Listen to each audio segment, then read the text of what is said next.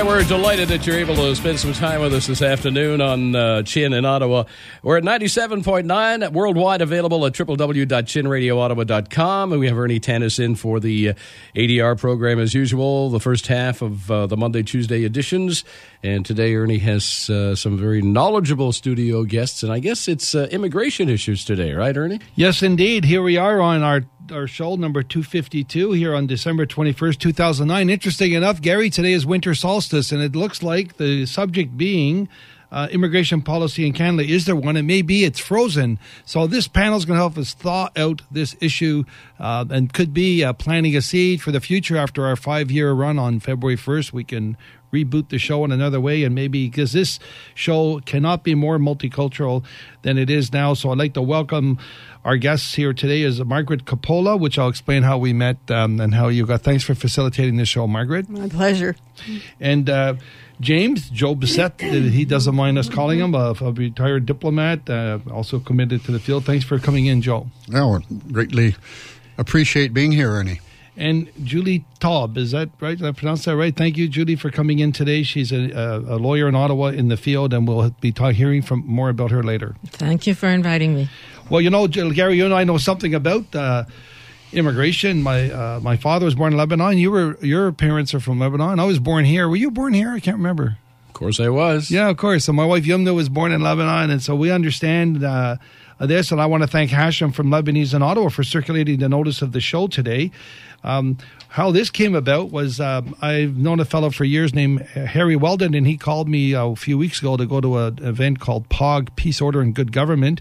It's just ironical that the speaker that Saturday was the Honorable Jean Richard, former Chief Justice of the Court of Appeal, the Federal Court of Appeal, who is now Honorary Chair of REACH, and so bumped into him. And then at that meeting, I met Margaret Capola, very involved in media and very active in this area. And then one thing led to another to discuss things. And I talked about Madeleine Weld being on this show on the Population Institute with Paul Bendis. And then when I looked at the Canada's website on immigration policy, it says Canada's immigration policy is the most explicit part of what might be described as population policy, the pink elephant in the room that nobody wants to talk about. We are going to talk about it all today, though.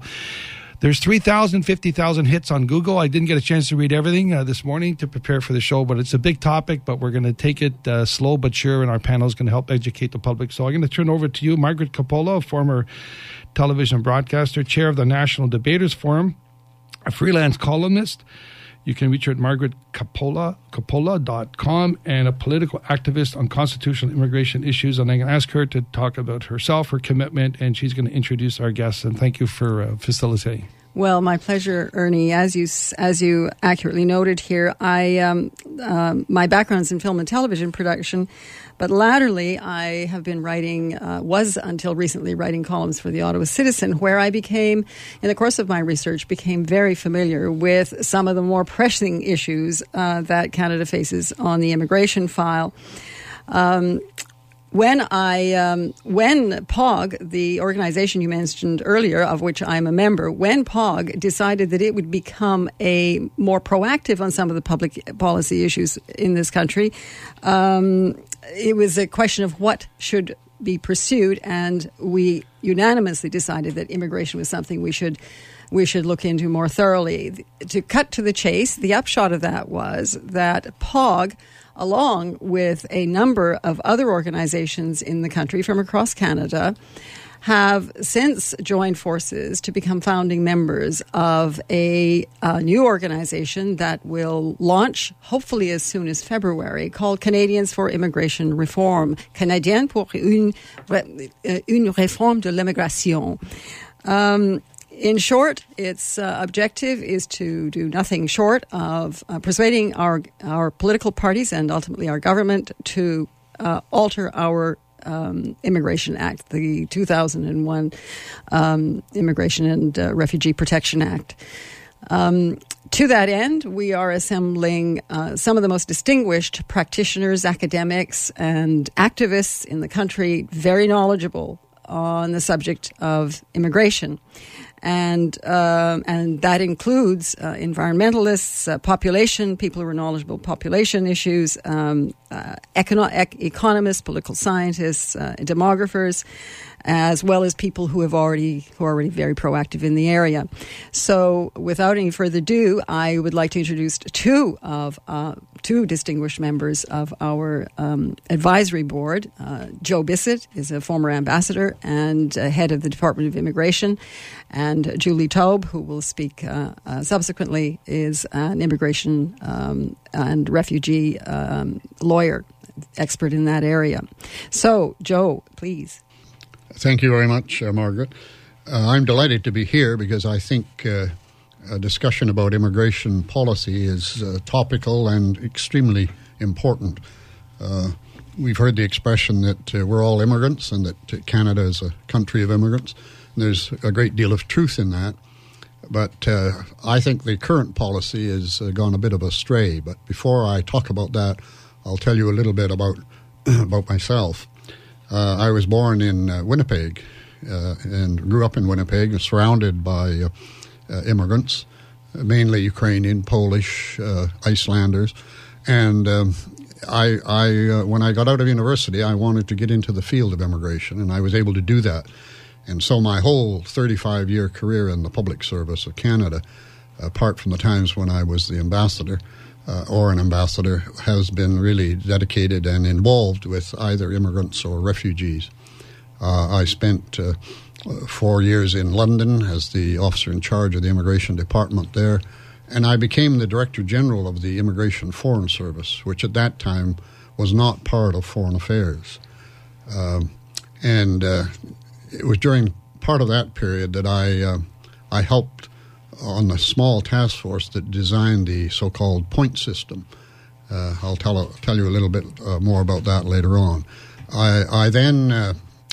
We got absorbed into Foreign Affairs, the Immigration Foreign Service, in 1980, and I became the Assistant Undersecretary of State for Social Affairs in the Department of External Affairs, and spent 2 or 3 years, again, dealing primarily with refugee issues on a policy level. I was then, as a reward, I was sent as the High Commissioner for Trinidad and Tobago, and I was enjoying my time there down on the beaches and the calypso and the music and the weather when I was abruptly called back to become the head of the Canadian Immigration Service in 1985. And from 1985 to 90, I was the number one man in immigration, primarily struggling with an attempt to get a reformed refugee bill through the House of Commons, through Parliament. We managed to do that, but at the last minute it was scuttled.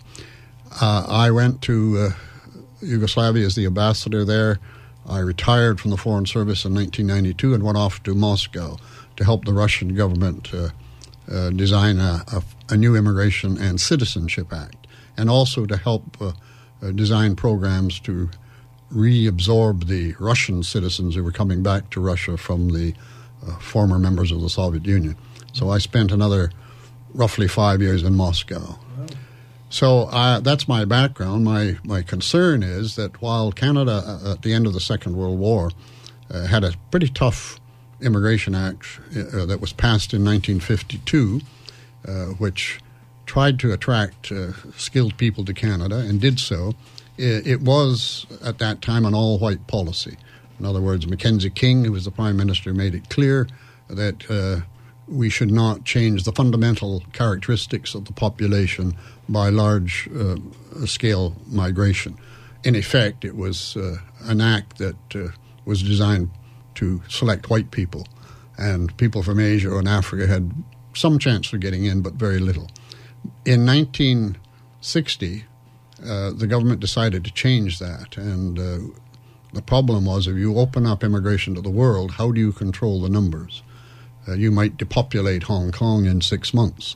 And so we had to design a system that would enable us to get the people we wanted and to control the numbers. And we did that in this famous point system. We allotted points to the 9 factors of selection on their education, their occupation. That served us well. In 1976, there was a new Immigration Act that came into effect that incorporated the point system legally in the Act, and also acknowledged for the first time that we had a refugee policy. Up until 1976, the word refugee was not in Canadian legislation. So everything went quite well. We were known throughout the world as the best managed immigration policy globally, and many other countries copied our point system.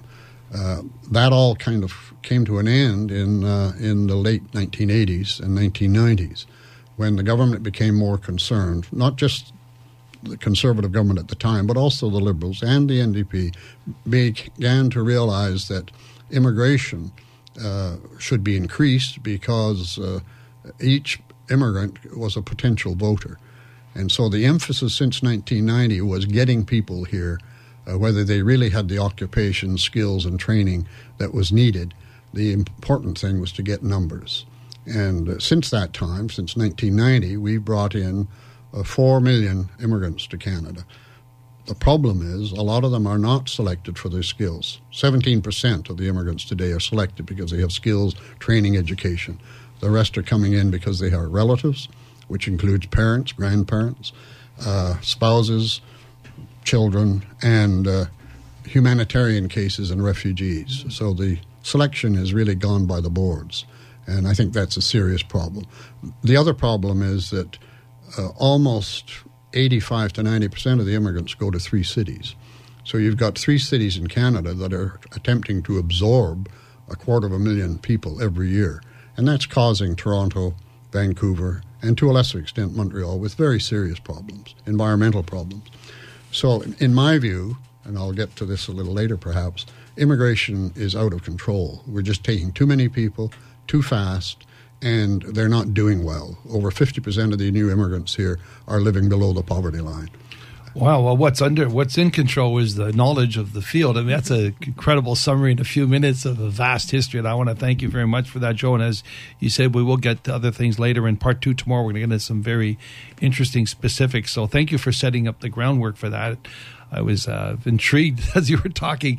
So I'm going to go back to you, Margaret, to introduce our next panel member. Indeed. Julie Tobb is a bilingual immigration and refugee lawyer here in Ottawa. She's a former member of the Immigration and Refugee Board and was a speaker at a conference on Canada, immigration and multiculturalism in Canada in Washington, D.C. in January of 2008, which was organized by the U.S. State Department.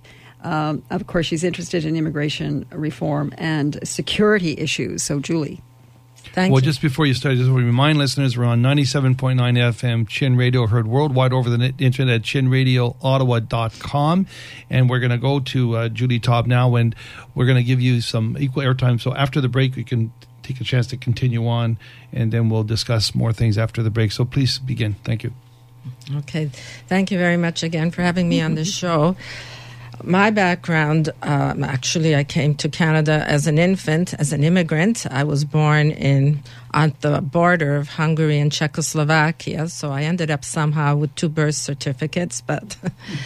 And more significant is the fact that I am a child of Holocaust survivors and a sister of a Holocaust survivor. I grew up in Toronto. But then after my marriage, ended up in Ottawa, and I was a school teacher, a high school teacher first. And I ended up teaching with the French Public Board after it was created from the Ottawa Board of Education. And my latest assignments were in French public high schools that were predominantly multicultural. That's how I got hands-on experience in multicultural community and refugee community.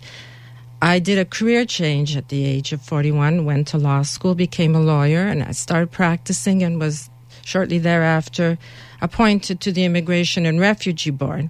That's how I got my expertise and my interest, in addition to my background as an immigrant, in this field. After my assignment to the Immigration and Refugee Board, I decided to practice exclusively in the area of immigration and refugee practice. And that's what I do today. And as was already discussed, I am very interested in immigration reform because it is necessary. The Immigration and Refugee Protection Act of 2002 is the legislation that's currently in effect. These draft bills were started in 1999, 2000, and 2001 after 9/11. After the terrorist attack in New York in 9/11, there was absolutely no changes made to the bill that became the Immigration and Refugee Protection Act. I was involved with it. I had intimate knowledge of what was going on, and I was just astounded that they made no changes to improve the security. The Immigration and Refugee Protection Act, as it's called today, IRPA, which was implemented by the liberal government in 2002, I have to state, based on my experience, based on my knowledge, my hands-on experience and knowledge, is innately flawed and has created a dangerously dysfunctional immigration system in Canada.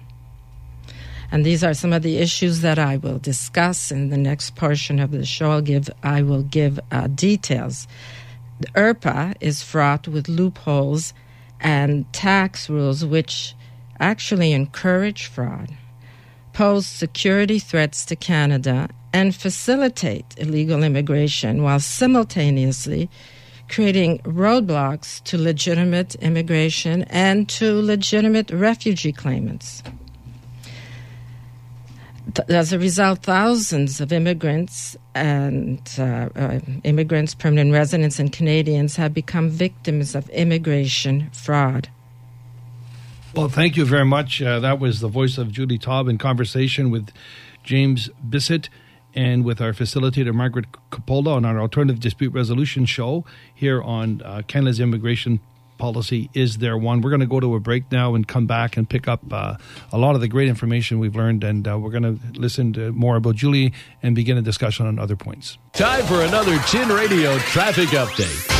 Well, according to Ottawa Police, it looks like we are finding some problems now at Richmond and the 417, an accident in the 500 block of St. Patrick, as well finding some troubles at Richmond and Holly Acres. No reports of any accidents, though, on the Queensway as well as the 416. Traffic for Mark Motors. Get more for less with Audi's new 2010 A3 TDI. Get up to 1,100 kilometers per tank with the turbocharged clean diesel engine. MarkMotorsOfOttawa.com. I'm Maytal Sperling, and that's the latest traffic on Chin 97.9. Salas and Marco, 215 Preston Street, invites you to celebrate the arrival of a brand new year with the band Showtime. You'll enjoy the customary fabulous Salas and Marco New Year's Eve Gala, featuring a 7-course dinner, crostini al salmone, Italian antipasto, pasta, smelts, calamari, giardino salad, filet mignon, and there's also the 50-foot-long midnight sweet table and buffet. Reserve now. Call Salas and Marco at 613-238-6063. Bring in 2010 with Showtime at Salas and Marco.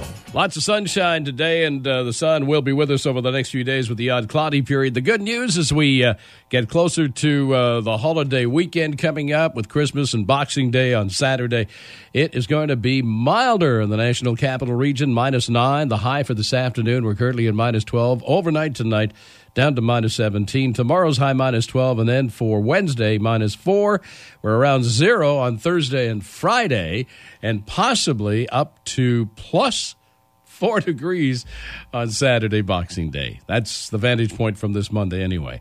12:49, and we're back to the ADR show here on Chin at 97.9. Here's Ernie Tannis. Well, thank you, Gary Michaels, here as we carry on our show here. And I wanted to mention also for listeners that are well aware, it's a large field. There's a lot of practitioners, and there's one group of people called Certified Immigration Consultants. And as Gary, you know, one of them is Eli Nisrallah, and he's written quite a bit extensively in Canada and in the Middle East and abroad on the topics. And it just didn't fit into this in this show to have him on these larger issues, although he's on regularly on the specifics on how we immigrate. But we're not going to go into that area in case anybody was wondering about that. But I'm going to go back now to our immigration and refugee lawyer, Julie Tobb, to finish up her general overview for a couple of minutes. And I'm going to ask each guest, starting with you, Margaret Capola, to maybe each of you, then Joe, then Julie, pick up on one main thing for listeners to listen to is that you think it needs to get fixed. In fact, while you're on the Julie, I think while I'm thinking about it, while you're on the mic, Julie, when you finish your general overview, maybe I can ask you to pick one thing that you think needs to be fixed. If you want to mention a couple others that we can explore tomorrow more, that's fine. But I'm going to turn it back to you then. Okay. Well, generally speaking, I'm sure that most listeners may not be aware of the fact that Canada has sort of a three-pronged immigration system. There's the skilled workers, and as Joe Bissett said, that only about 17 to 20% of all the immigrants that come to Canada come through this program, where they're assessed for their skills and their ability to contribute to Canada and to settle. Then we have the family reunification, the sponsorship program, family sponsorship program, which in and of itself is a correct thing to do if you want to sponsor your spouse or your dependent children. However, we've extended it beyond what is generous and allowing sponsorship of parents and grandparents who've never really contributed with their tax dollars to Canada's social programs and health program, yet they become automatically entitled to it once they arrive. So that's a huge problem. Then the third area, the third means of coming into Canada is through the refugee program, which of course is necessary, but it is dysfunctional under the current legislation, and that has to be reformed. So each of these three areas need to be scrutinized and do need to be overhauled in a general reform of the entire immigration legislation. Okay, well, thank you, Julie, and that's a great sort of it's like it makes me think of a tripod, a three-legged chair. When one leg is broken, the chair falls. So you made me think of a tripod of immigration policy. That was an interesting metaphor. Now, Margaret Capola, maybe picking up on what Julie just said in terms of changes, maybe you can highlight something, and also what opportunities or developments have you experienced thus far with your group on getting the ear of government to even discuss these matters? I would just like to interject and clarify for listeners so there's no mistake. We as a group are very pro-immigration, pro-immigrant. There's no question about that. Our issue is with policies, purely with policies. And to that end, that's where our efforts are being applied. I think that the thing that's always impressed me about this whole area is the fact, and as I get more deeply into it and learn more from our experts, the fact is that there isn't any aspect of our daily lives that isn't affected in some way by immigration, whether it's the environment, surprise, surprise, whether it is our salaries, whether it is the price of our homes, whether it is our ability to access healthcare. Immigration has impacts right across a whole range of areas. So it's important for listeners, and one of our objectives is to encourage Canadians to find out more exactly how our immigration system works, so that they can become more active and more thoughtful on this issue. So that said, let me start with one area that we have adopted as our first objective, which is that immigration intake should be based on Canada's economic benefit. Now, I'm going to this is where the experts have to come in and speak, so I'm going to hand this one over to Joe. Good segue. Thanks, Margaret. No, but you're absolutely right. Our immigration policy really, right from the Second World War on, even though at the initial stages it was a discriminatory policy, at least it was directed in the national interests of Canada. And the people that we brought here in those years were expected to be able to get here and establish themselves fairly quickly. And they always did. We had an outstanding success record with the people who came here. Many of your listeners are probably part of those people. Things, as I said, started to go wrong when they changed the selection criteria in the early 90s to put emphasis on education. And so now it's almost impossible for any tradesman, a mechanic, an upholsterer, a carpenter, a cabinet maker, a stonemason, a tool maker to get into Canada, because they don't have the university education. And as a result of that, we have, as you know, large numbers of immigrants that are here, highly qualified from an educational point of view, who are simply not finding jobs. Part of the reason for that is we give a point for every year of education, regardless of where the person went to school. So if you've been to Harvard, you get, and you've got a PhD, you get 24 points. If you've been to a small college in some remote part of Kazakhstan and you've been to school for 24 years, you get 24 points. As a result of that, a lot of the people coming here simply can't meet the qualifications to practice their professions. On top of that, as I said earlier, the name of the game now is numbers. So we're trying desperately hard, each government, to bring in 1% of the population a year. That's roughly 300,000. They don't have the capacity to quite reach that, but they're striving hard to do it. They're all going, basically, as I said, into 3 cities. They're not doing well. On top of that, we have a backlog now, or we did have a year ago, of 950,000 people outside of Canada who have met all of the qualifications to come here, and we are legally obliged to take those people.